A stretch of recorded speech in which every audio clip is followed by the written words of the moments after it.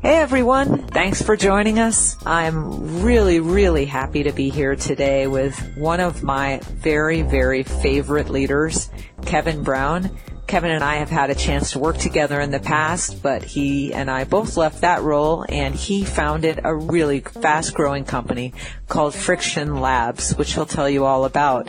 So Kevin, thanks so much for joining us. Thanks for having me, Sue. Well, we'll start this conversation like we start all the conversations on this podcast. We'd just love to get your, 2-3 minute life story. How'd you get here? I actually started out as a high school science teacher, did that for a while, kind of jumped into sales.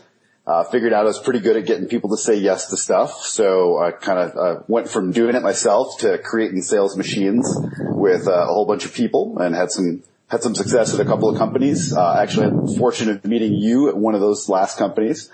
And, along the way I started a rock climbing gym with a couple of buddies and I got that first entrepreneurial bug. And, I've always really, been in pursuit of freedom. And it seems like having your own company and having your own schedule is really the way to get the most freedom. So, when the right idea came to light and with the right person, we went for it. Tell us about your current company. Tell us about Friction Labs. Awesome. So we make chalk, which on the surface sounds really boring, but it's actually pretty exciting. Chalk is something that sports have taken for granted for a long time. It's been marketed to them as 100% magnesium carbonate when it's not. There's a bunch of fillers and stuff in it.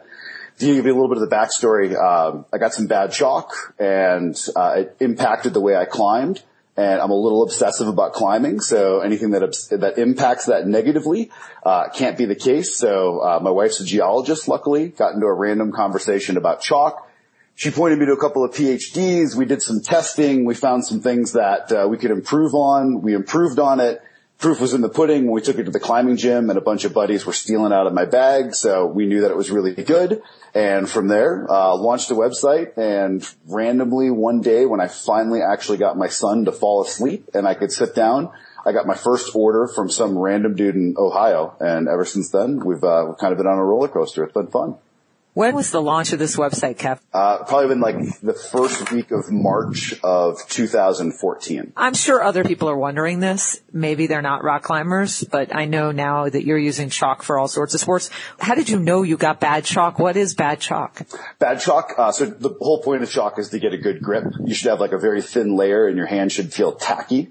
When you have too much chalk on your hand, it actually acts as a dry lubricant. So every time I would grab a hold, my hand felt a little bit slimy. And as soon as you get like that little micro sensation of not sticky good friction, then your whole body is like starts questioning if you can do it, and then your performance sucks and it blows. So it's much like in golf when you have like that crisp, perfect autumn weather and you grab your clubs and you know you've got the grip exactly right and you grip it and rip it and it goes exactly where you want it to. That's when you know you have good chalk. Chalk equals grip. Cool. So if you look at Friction Labs, first of all, what percentage now of revenue is delivered direct? And actually, before we get there, why don't you talk a little bit about your direct business over the web? Sure. So when we started out, the only place that you can get chalk is in climbing gyms and REI and all like the big retail stuff. So it's really difficult as a no-name company to get shelf space there. So we started out direct. We offered subscriptions and one-time purchases. And from there, we really had to change things up. Usually you buy chalk and it's in like a plain bag. It's marketed poorly. So we came up with 3 different textures. We gave them all unique names like Unicorn Dust and Gorilla Grip and Bam Bam. We put them in shiny bags. We gave them a little bit of like characters, a little bit of backstory. And we just had a lot more fun than other people did when we were talking to our customer base or hopefully growing customer base. Yeah, we put out this video called Stop FD, which FD stands for Frictile Dysfunction. It's a make-believe syndrome. Well, it actually exists, but no one's actually coined it until us. So we made this funny video. You can go check it out at stopfd.com. From there, we got a bunch of people who started following us. Facebook numbers started to pick up. Instagram numbers started to pick up. Website traffic started to pick up. And then wholesalers started to pay attention. And now we're pretty much everywhere you could be. In addition to that, we have a growing direct business, which is really fun. Talk to me. I know that you made a foray into big wholesale here in the last year. Can you talk a little bit about that? Yeah, it's been great. We're with REI and EMS and MEC and, well, anyone else who has 3 letters to abbreviate their name, we're going to be on their shelves as well.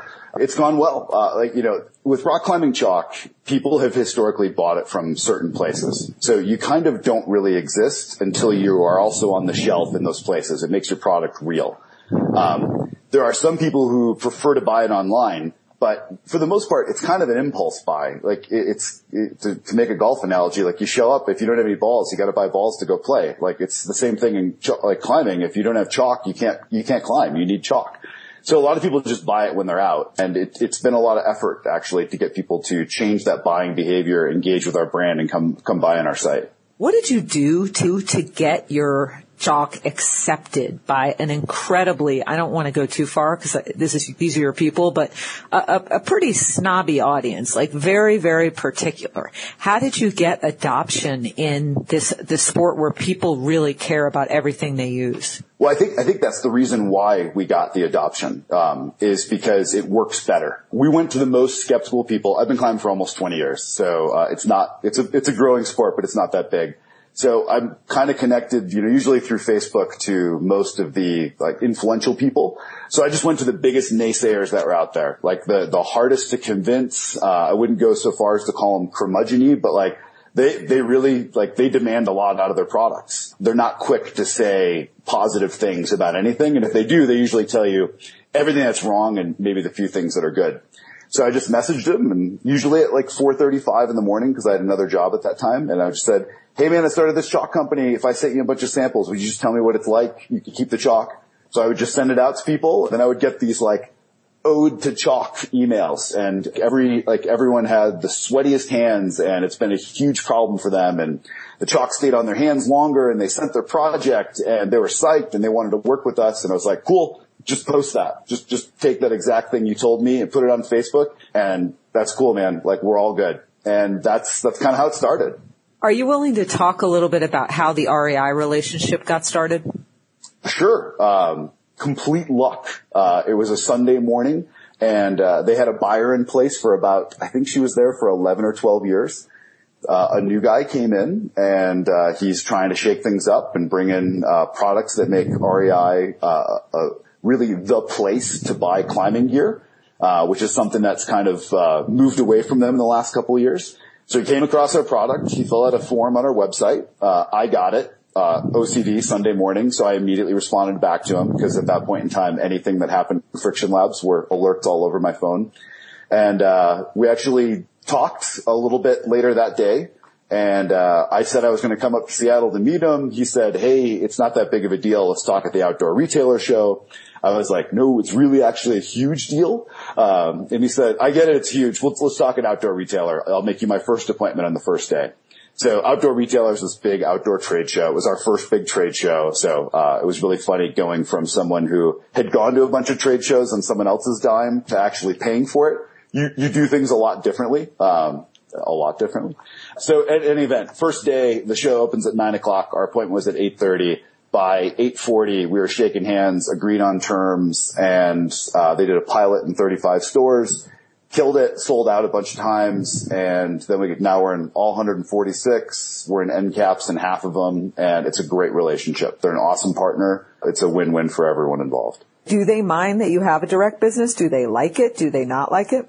Early on they said that they look for companies that don't have a direct business. At this point, it's part of our DNA. It's part of who we are. So if you're going to work with us, it's just kind of there. From my point of view, it's not competitive. Like, people buy where they want to buy. It's in climbing, wherever the local area or crag to go climbing is, that's where you go the most. The climbing gym that's closest to you, you go there the most. And wherever you buy your chalk, that's where you buy it. It's like when you sell on Amazon or in retail or on a website, you're not stealing buyers from one another. You're meeting buyers where they are in different mediums. And if you don't exist in those mediums, then you don't get to be seen by those buyers. So what's your breakdown today, ballpark, between direct and wholesale? Wholesale is about 50% of our business. Wow. Direct's about 35, and then Amazon's about 15. I know you're getting way beyond rock climbing. Can you talk a little bit about that? Yeah, so the next sport that we're really focusing on is CrossFit. We need sports that use chalk today. Trying to create the new behavior of using a new product is kind of difficult. So, we're doing the exact same thing that we did. Hey, we started this chalk company. Would you be willing to try it out? It's on us. We'll send it to you.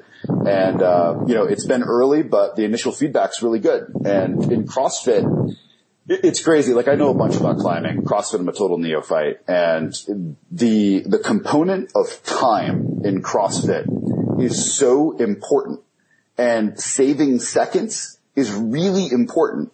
And with my chalk, you use less. It stays on your hands longer. So you don't have to stop in the middle of your workout and chalk up, which could cost you 3 or 5 seconds. And that could happen 3 or 4 times in a workout. And now all of a sudden you're talking about 20 or 30 seconds.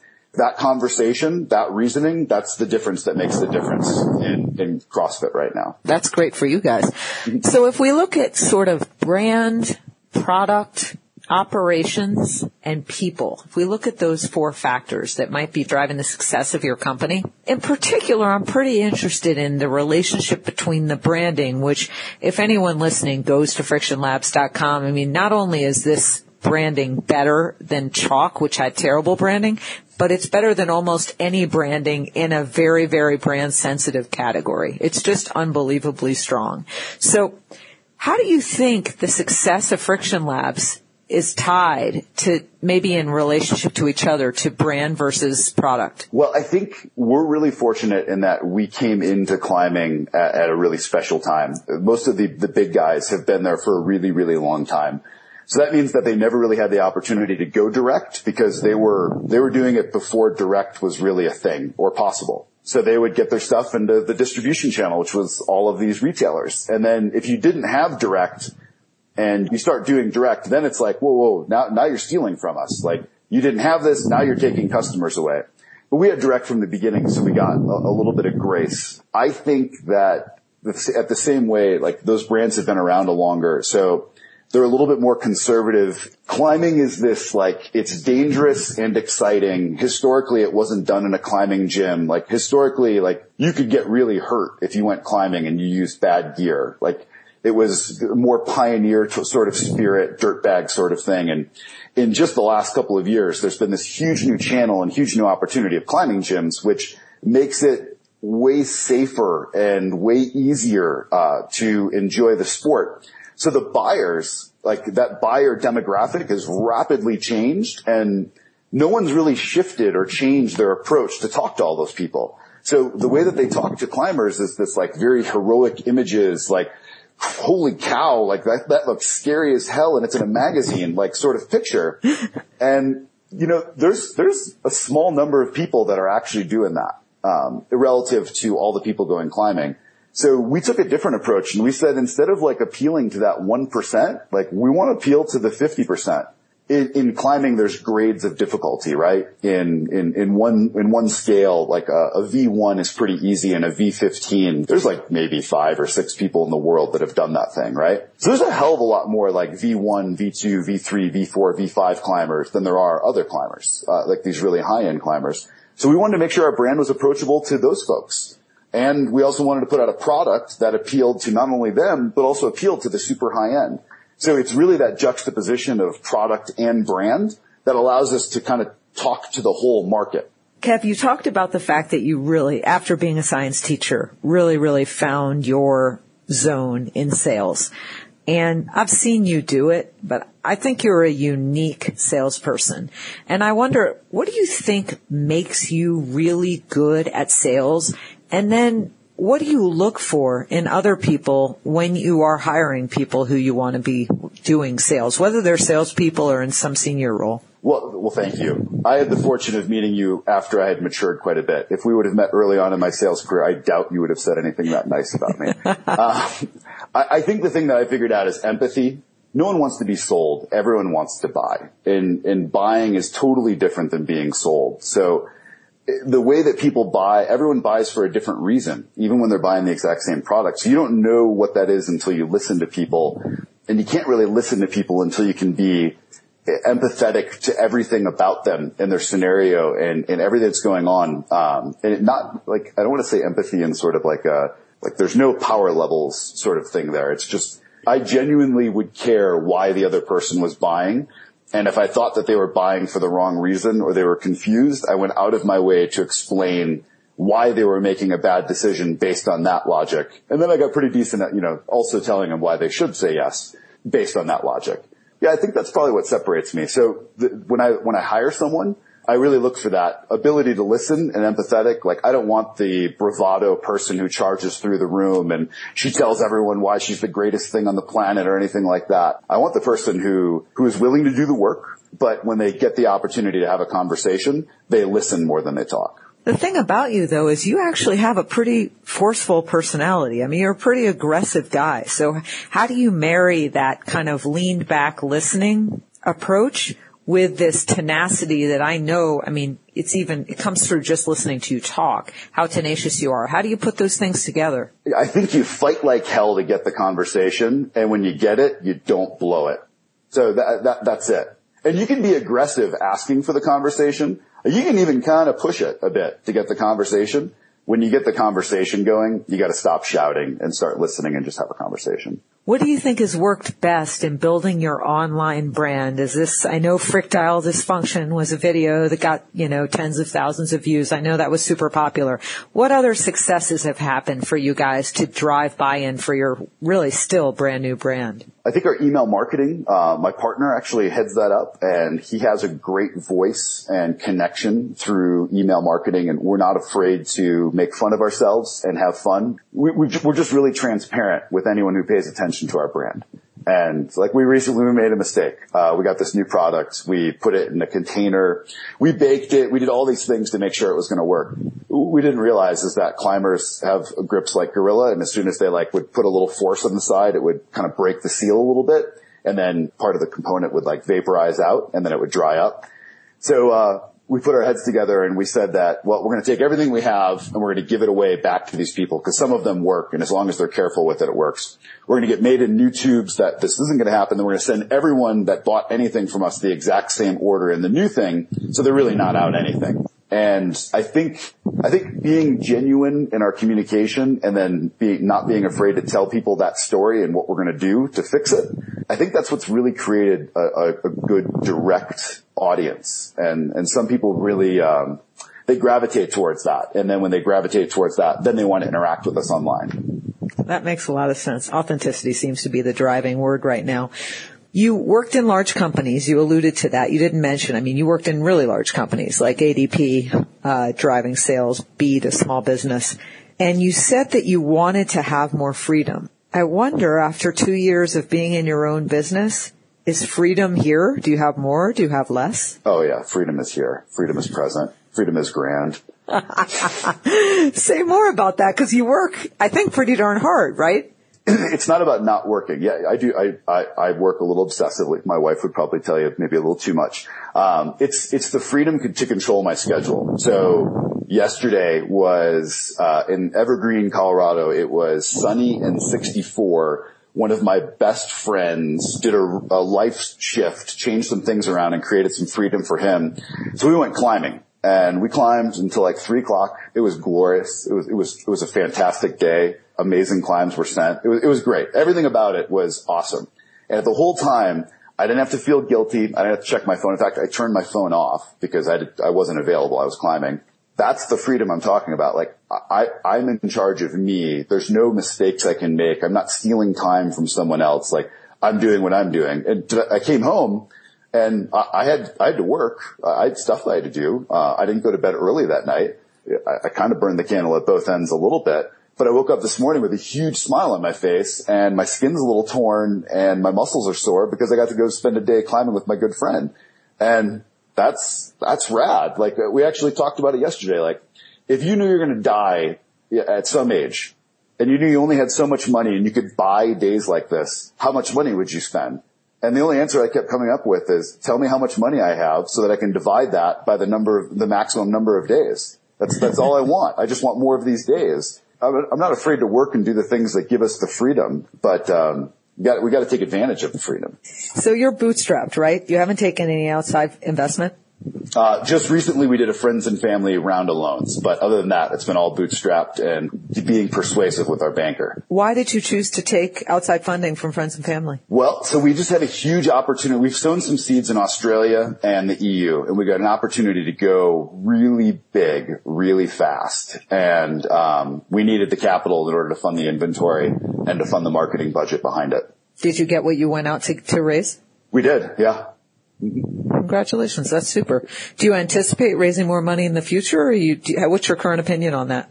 No, I mean, now that we're in a really strong cash position and just based on the performance of the business, I think we'll be able to fund future growth. So, Kevin, what do you think are your personality traits? We talked about your salespersonship. What other traits do you bring to your role as CEO of this company? I clap a lot. Everyone has different things that they're really good at. And it's taken a while to figure that out.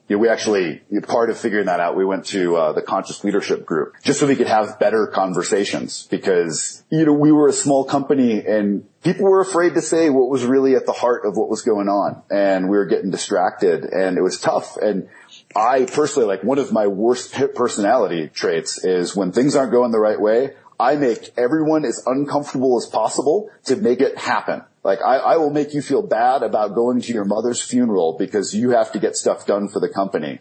Yeah, it's not a good personality trait. So I learned to curb that. I'm a little bit older than some of my partners. I'm about 10 years older, so I have a little bit different experience. So, it's remembering what it's like at that age. I think in the last 10 years, one of the key things I figured out is my first idea is rarely the good one. It's the third idea.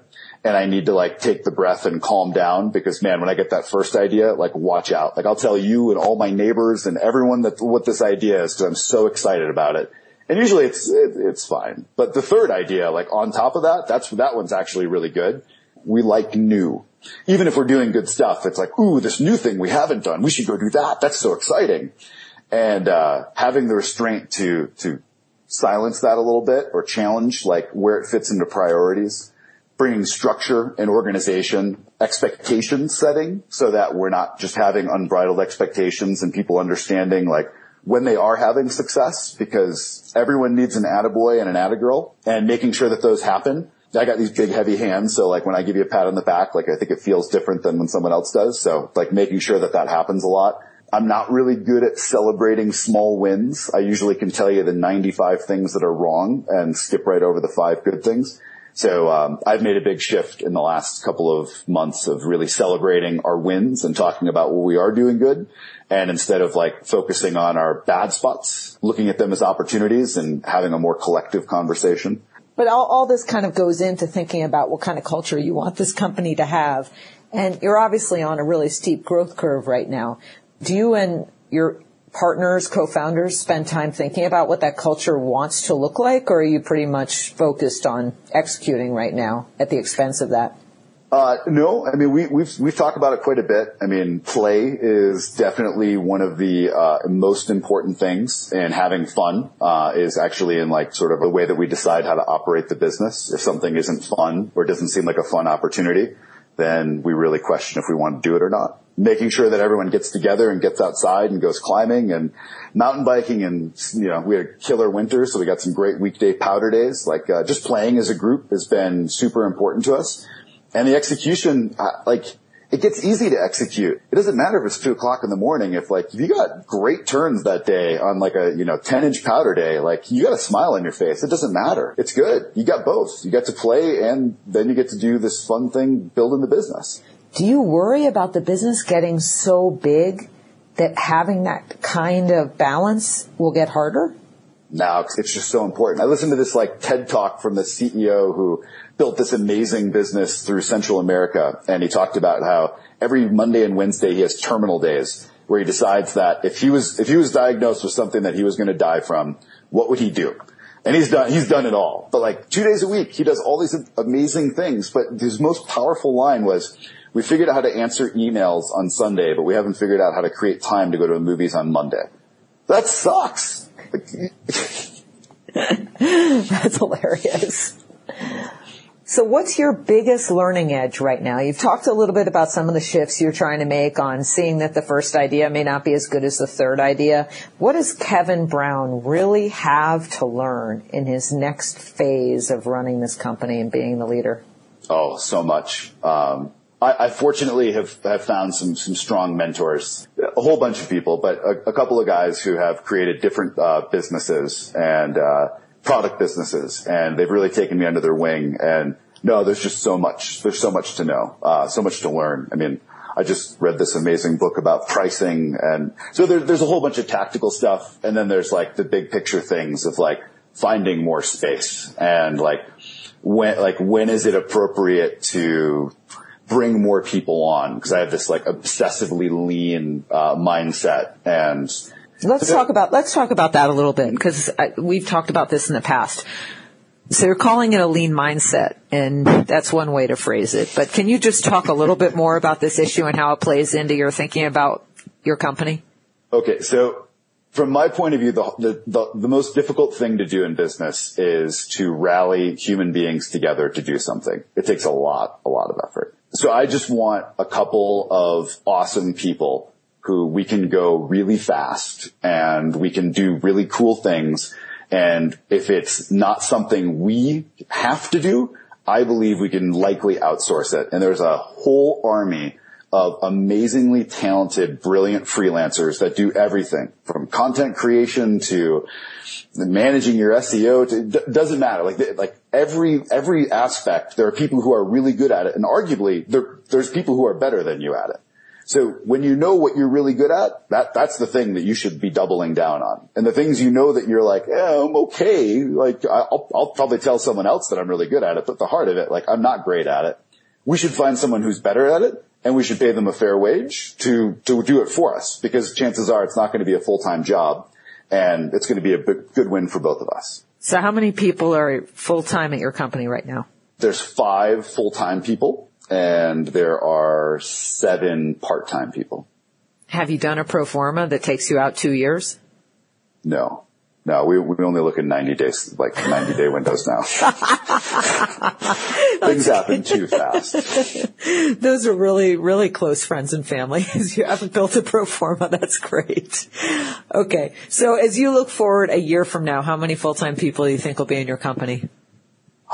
Maybe 2 or 3 more. I don't know. It depends. Like where we are right now, let's say things hypothetically keep going in this storybook sort of growth pattern. So if that's the case, it could be different. Like we could have on-staff people and we could have departments, like possibly. I don't know where we're going to be. So right now, this feels like the way that we can stay most focused. And when we have more options and we have more money in the bank and we have more needs, then I think it's worth exploring that. But right now, I mean, like every month we look around and we say like, cool, how are you doing? Like, are you breaking? Like, is your plate, like, at the start of the month, you have these things. Did you not get them done? Why? But everyone's doing good. Like, everyone's rolling. Everyone's been really honest about what they can and can't handle. We're sticking to major things that actually impact the business instead of these busy lists. And it's working. And it's kind of surprising. Like, there's a lot of stuff that doesn't have to be done. So there's no reason to get great at that crap. That sounds okay. That makes sense. Just for the sake of argument, can you see the potential costs of that mindset? And I wonder if you'd be willing to, at least, even if you don't buy it, even if you don't believe that those are costs, what could they potentially be going forward? We could bet on wrong outsourcers. People could not perform as much. They could not care about our stuff as much. They could not think about it. So we could miss out on having someone who's, on the team, psyched and obsessed, and they come up with some great idea that we didn't. There's definitely that opportunity cost. There is the cost of not having like this cool kick-ass Friction Labs team and bringing more people into this existence, because I gotta tell you, it's pretty killer. So if I was not on the team, like I would want to be on the team because it's fun to be on Friction Labs. So there's a cost to that. But I've worked at a lot of companies and a lot of different companies, and I worked at big companies. I worked at small companies, and I think every single company I worked at could have been so much better with their same team, with their same product, but if they could actually communicate and work well together. And I've seen repeatedly that people, if you bring in the wrong people, they start to take too much ownership and entitlement on certain things, and they create blocks because they don't want help from someone else because they want to say that they did this thing. And all shapes, all sizes, all sexes, like it's a thing that I've seen. So I want to avoid that. But we'll see. Everything's on the table. Cool. So what's one thing people would be surprised to know about you? I wake up every morning. I meditate for 15 minutes. So maybe not, I probably didn't know about that. I try and read like a book or two every month. So yeah, maybe those two things. What's the one book you think anyone who wants to be an entrepreneur should read? To Sell is Human by Daniel Pink. I'm so excited about the success of Friction Labs and everything you've built. It's been great to connect with you. Thanks for being on Real Leaders Radio. Really appreciate having you. Thanks for the opportunity, Sue. Appreciate it. You guys can learn more about Real Leaders Radio and learn more about Kevin Brown at frictionlabs.com.